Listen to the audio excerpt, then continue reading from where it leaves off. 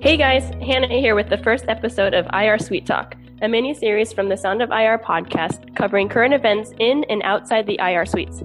Real quick before we dive in, you're probably asking why we started this new mini-series. And the answer is to bring you some more relevant content in a quick and casual way. In these episodes, hosted by myself and other members of the production team, we'll be discussing things like trending IR Twitter topics you don't want to miss, recent landmark publications, and general ideas in medical education. We hope that with these episodes, you can stay current with the IR world and have some impressive conversations with your attendings, interviewers, colleagues, parents, whoever. So thanks for joining and enjoy. Today, I am here with Nerina DiSomma, hey. And Ben Roush, hey guys.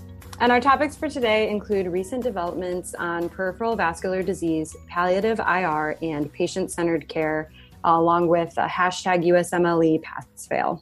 All right, so how much do you guys know about the endovascular treatment and the devices used in peripheral arterial disease?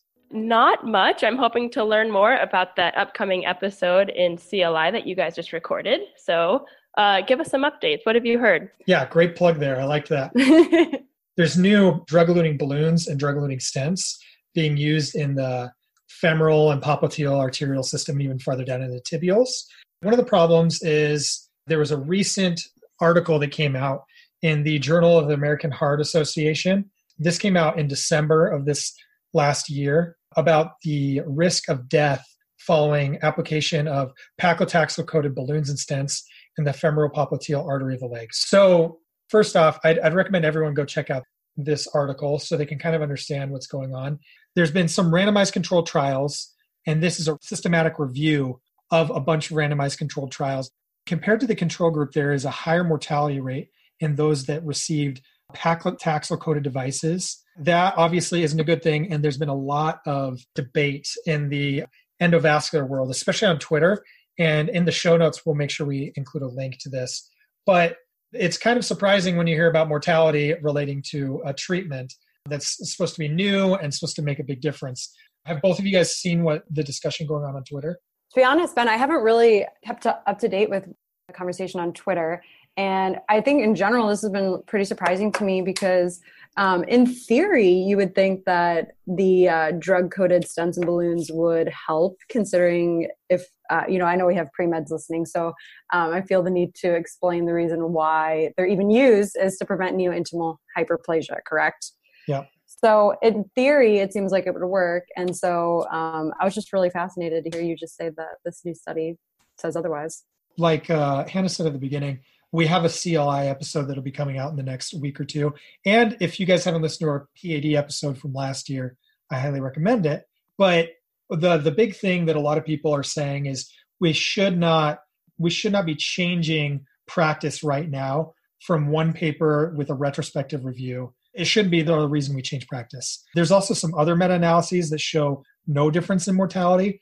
So really for all of our listeners, we're going to direct you guys towards this article and also to a conversation on Twitter that between Dr. Lesney, Dr. Matasari, who's come on the pod before, and some others. And hopefully that should shed some light for our listeners and also for ourselves. Mm-hmm. Mm-hmm. Thank you. Definitely. Cool. So shifting gears a little bit, I'm going to step back a little bit and talk about a trend in IR, which is palliative IR. And basically for our listeners, what that means is kind of like pain management or making someone feel better. Recently in JVIR and also IR Quarterly, which is SIR's magazine that they publish, both of those journals published articles revolving around pain management and IR's role in that. And it's becoming more prevalent because there are new modalities that IRs can utilize to help patients who are in pain. And so we have links also to all these articles and Twitter conversations in the description box, so you guys should definitely check it out. But we all know that there's the opioid epidemic happening right now, and a lot of patients are being prescribed opioids and becoming addicted or increasing their tolerance levels. So there's a big need for a different type of treatment or another way to help these patients who are in chronic pain.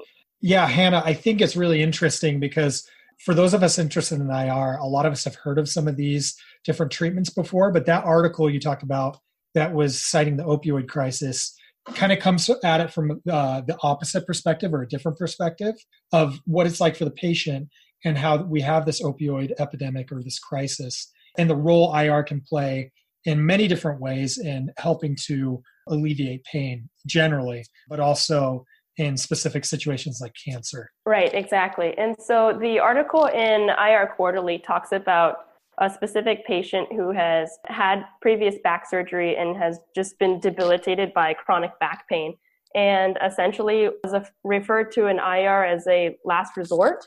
And so I think hopefully one of the takeaways from this, a couple of these articles in this discussion, is that maybe IR isn't the last resort for pain management and can possibly be, one of the first options for referral.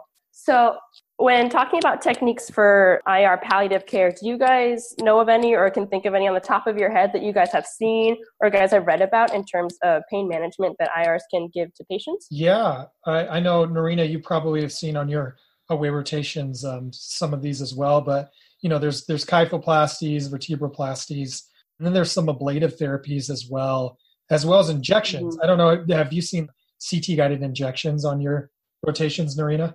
So I've seen CT guided injection of alcohol into liver tumors. So I think it wasn't necessarily palliative, although a lot of it was to help cure the cancer. But I think palliative, it is palliative in that any symptoms that they are having from compression, it can certainly alleviate that. For sure. So, I'm so excited about the role of IR in palliative care. I think we have a huge opportunity. I agree. And a lot of these papers emphasize the fact that it's sort of immediate, like you can do a nerve block or you can, do a kypho and the patient feels immensely better the day of the procedure, which is kind of really cool. Yeah. That's amazing. It's really awesome.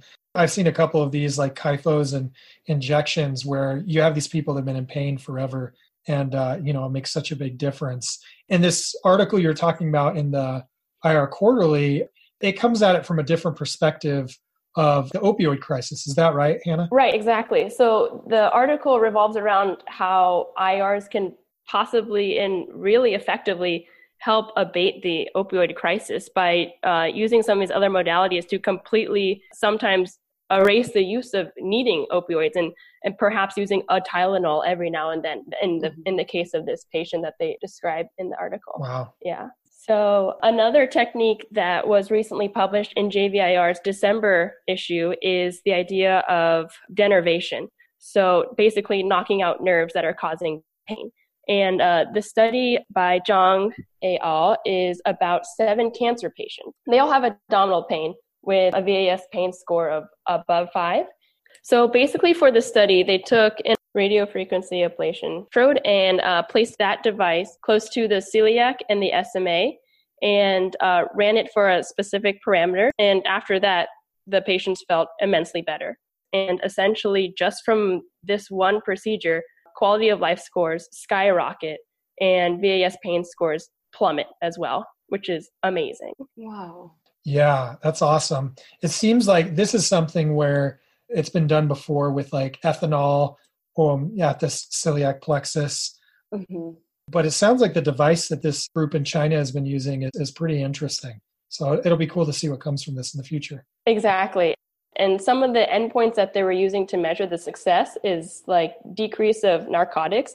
After 3 months, everybody had decreased their intake of opioid and pain meds. And also most patients reported better and longer sleep and more enjoyment in leisure activities. So essentially a win-win-win for IR and pain management. I think too, these patients that were in this study, this is some pretty intense cancers, pancreatic, cervical, cholangiocarcinoma. So these are people that it can make really a big difference on their life. Exactly. And the age ranges from 30 years old up to 75. So these are some young people who have a lot of life left to live. And IR is making a difference and with some new technology. So it's pretty cool. Oh, that's great to hear. So guys, I was able to take a look at an ACR bulletin entitled Radiologists Are Entering the Conversation on End-of-Life Care to Support Patient Decision-Making at a Difficult Time. And with Hannah, what you were talking about with palliative care, I feel like this was a good segue into what this article was talking about.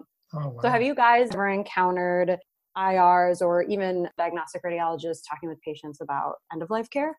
Never in such certain terms. Like it's usually about a treatment, like in the IR world with doing an ablation or injection, but never like actually having the end of life care conversation. Right. And I don't know, Hannah, you're still at the beginning stages of your medical school or IR training as an M2, but have you heard of anything like this? Probably echo what Ben said.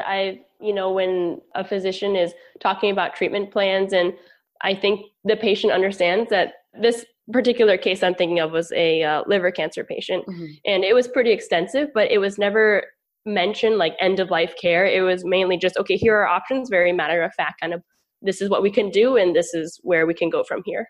Yes. And that's pretty much mostly the extent that I've seen it too. This article was so interesting because it talked about IR's role in starting those conversations, or at least being a part of those conversations, especially with interventional oncology, because we're part of a care team anyways. We're doing tumor boards and we're participating in care with other consultants, or we are a consultant on the team.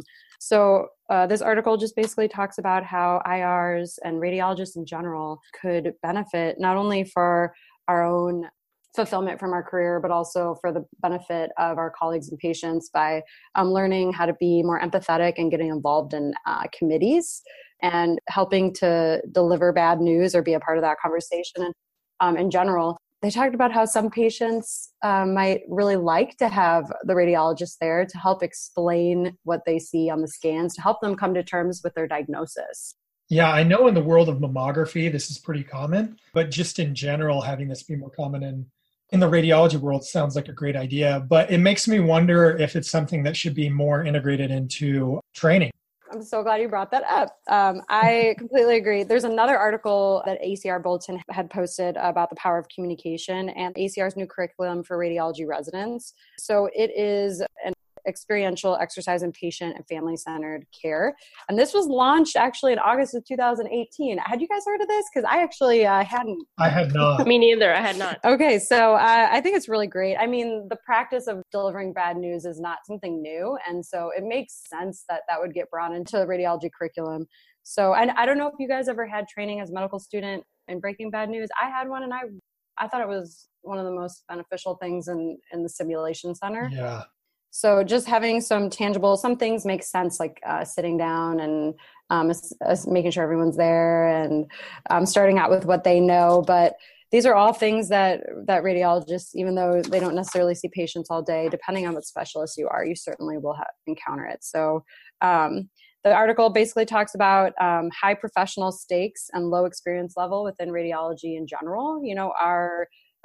It's really important for us to have good conversations with patients, because these are the conversations that they're going to potentially remember and relive for the rest of their life.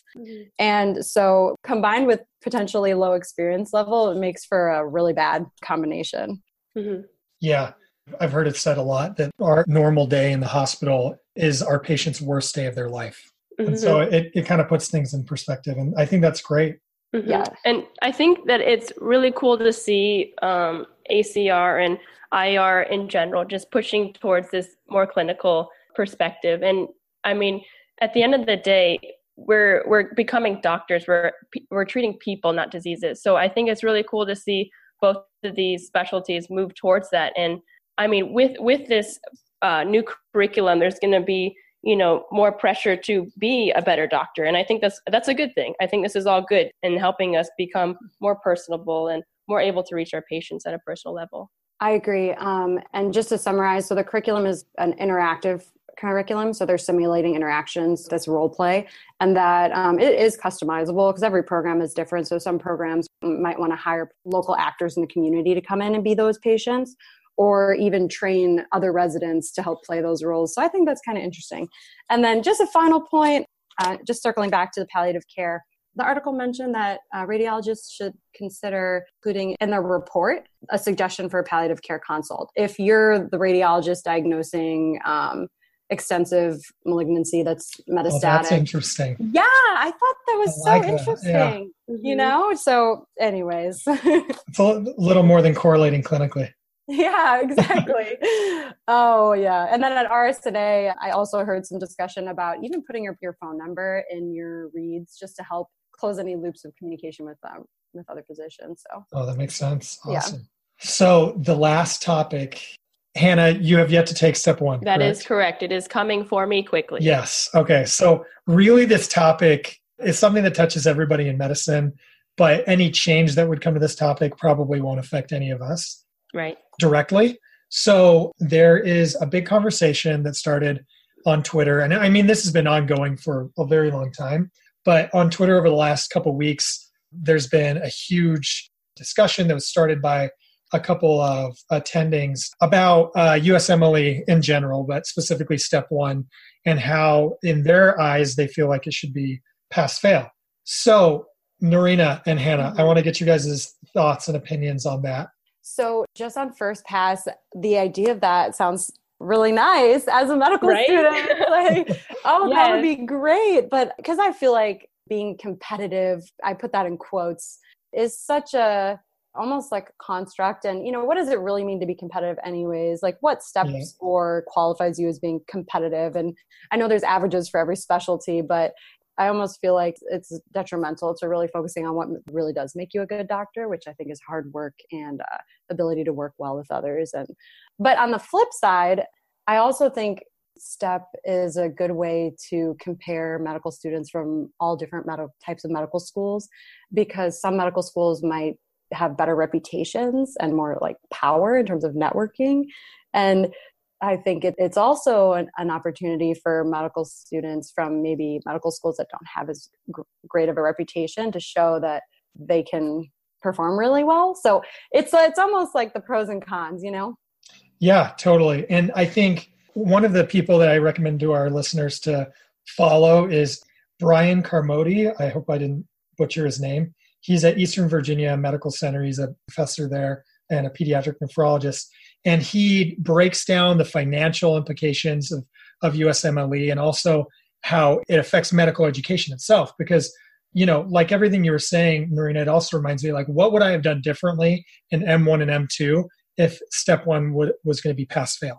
Like, would I have paid more attention to the actual lectures and less to like cramming first aid and all the like flashcard stuff and sketchy micro and all of that? What would I have done differently? So I highly recommend to all our listeners to check it out. So part of the reason that this is a big debate going on is because there was an op-ed piece done in the Academic Journal of Medicine by some medical students saying how step one should be pass-fail and the benefits for medical education. There was a response published in the journal from the executives from NBME and the CEO. So there was a response to that op-ed piece by the NBME executives. Have you guys heard about this? Actually, I also saw this on Twitter as it was blowing up the internet. And essentially, I think you're referring to the Netflix quote. Yes. Is that right? The Netflix quote. Okay. So here is the Netflix quote as told by one of the CEOs of NBME. He says, "If students reduce time and effort devoted to preparing for step one, they may indeed devote attention to other activities that will prepare them to be good physicians. This would arguably be an ideal outcome for such a change. However, if students were to devote more time to activities that make them less prepared to provide quality care, such as binge watching the most recent Netflix series or compulsively updating their Instagram account, this could negatively impact residency performance and ultimately patient safety." Drop the mic.